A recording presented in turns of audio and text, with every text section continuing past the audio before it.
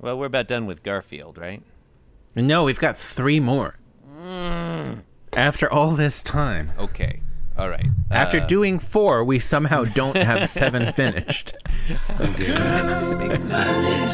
unfair. All right. You make me want to yield my car, shield my tie, heel, high deal, bar wheel, stop heel. Jim Davis is my name.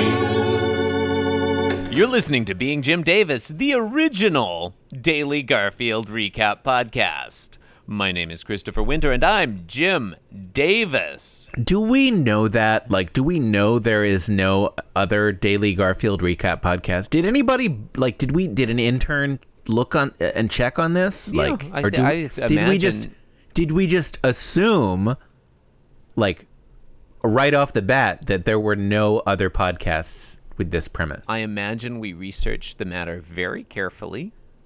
It's a part of your market research, you know.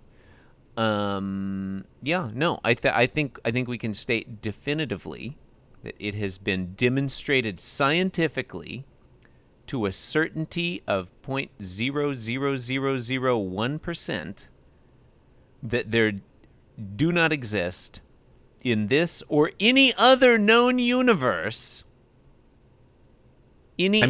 But what other known universe? I mean, that kind of doesn't have any meaning right there, right? I mean, right? No, like if it's are there other known universes? Yeah, I mean, if there are, probably somebody knows about them. They wouldn't be like unless they're empty. Right? Okay. So known to someone. If it look, if a universe is sufficient. Okay, so you're talking about the subset of universes that have conscious creatures in them. I think we'll both agree that if a universe is sufficiently complex to support a daily Garfield recap podcast, then someone would know about it. I don't know if I agree with that. You think that a universe with no sentient beings, a daily Garfield recap podcast might just spontaneously form a, if you will, Boltzmann Garfield daily Garfield recap podcast. I'm glad that I had literally just Googled that phrase. What is a Boltzmann podcast? I don't have anything to say about it, but it seems funny. No, I'm willing to stick my neck out here. This is the only Daily Garfield Recap podcast in the multiverse.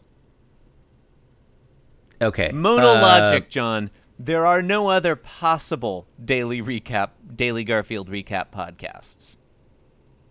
Who are you, Chris? My name is Christopher. Did I not say that? No, you didn't. I guess because you interrupted me. My name is Christopher Winter, and I'm Jim Davis. Sure, yeah, let's go with that. That's what you did. You interrupted me. My name is... I did. It's true. It's true. I did. My name is John Gibson, and I'm Jim Davis. John, I don't know what day it is. Okay, there it is. John, today is Friday, the 11th of July, 1980. We are looking at the 754th ever Garfield. Is it storied? No. This one, not particularly storied. Yeah. But we're still going to tell you, the listener, what happens in it. Okay. I'll do that right now. Thank you. And it is the following words. What is it? Friday? Okay. We are reminded. The wheels are really coming off this one. I think this week is going really well, and I don't know what you're talking about. Okay. We are reminded that Garfield, a cat, sometimes does cat things. It's true. He doesn't only do human things. Panel 1, he's licking his foot. Panel 2, he's licking sort of his leg. Panel 3, for some reason, he's doing highly advanced yoga and thinking, I think I strained something. Okay, we're done. Okay. All right. Did you mention that Garfield says slurp in panel 1 and panel 2? Is he saying slurp?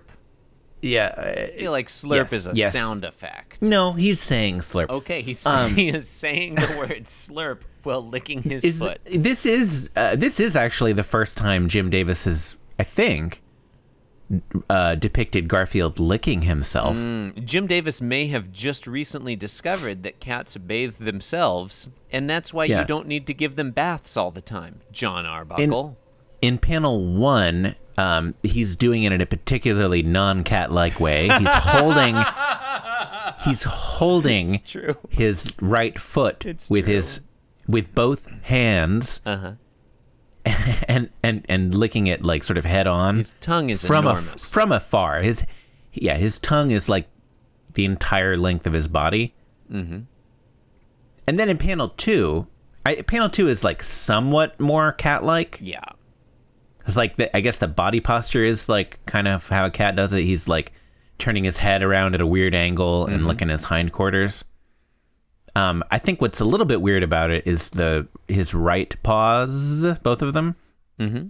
They're just sort of like, I don't know. They're weird. He's lifting I can't put my finger on it. Hind leg in a very bizarre So I think it's because we're working up to the ostensible joke of today's strip, right? Which is that he's in a weird body posture where like only one forepaw is touching the ground and the rest of it looks like he's joined the Cirque du Soleil.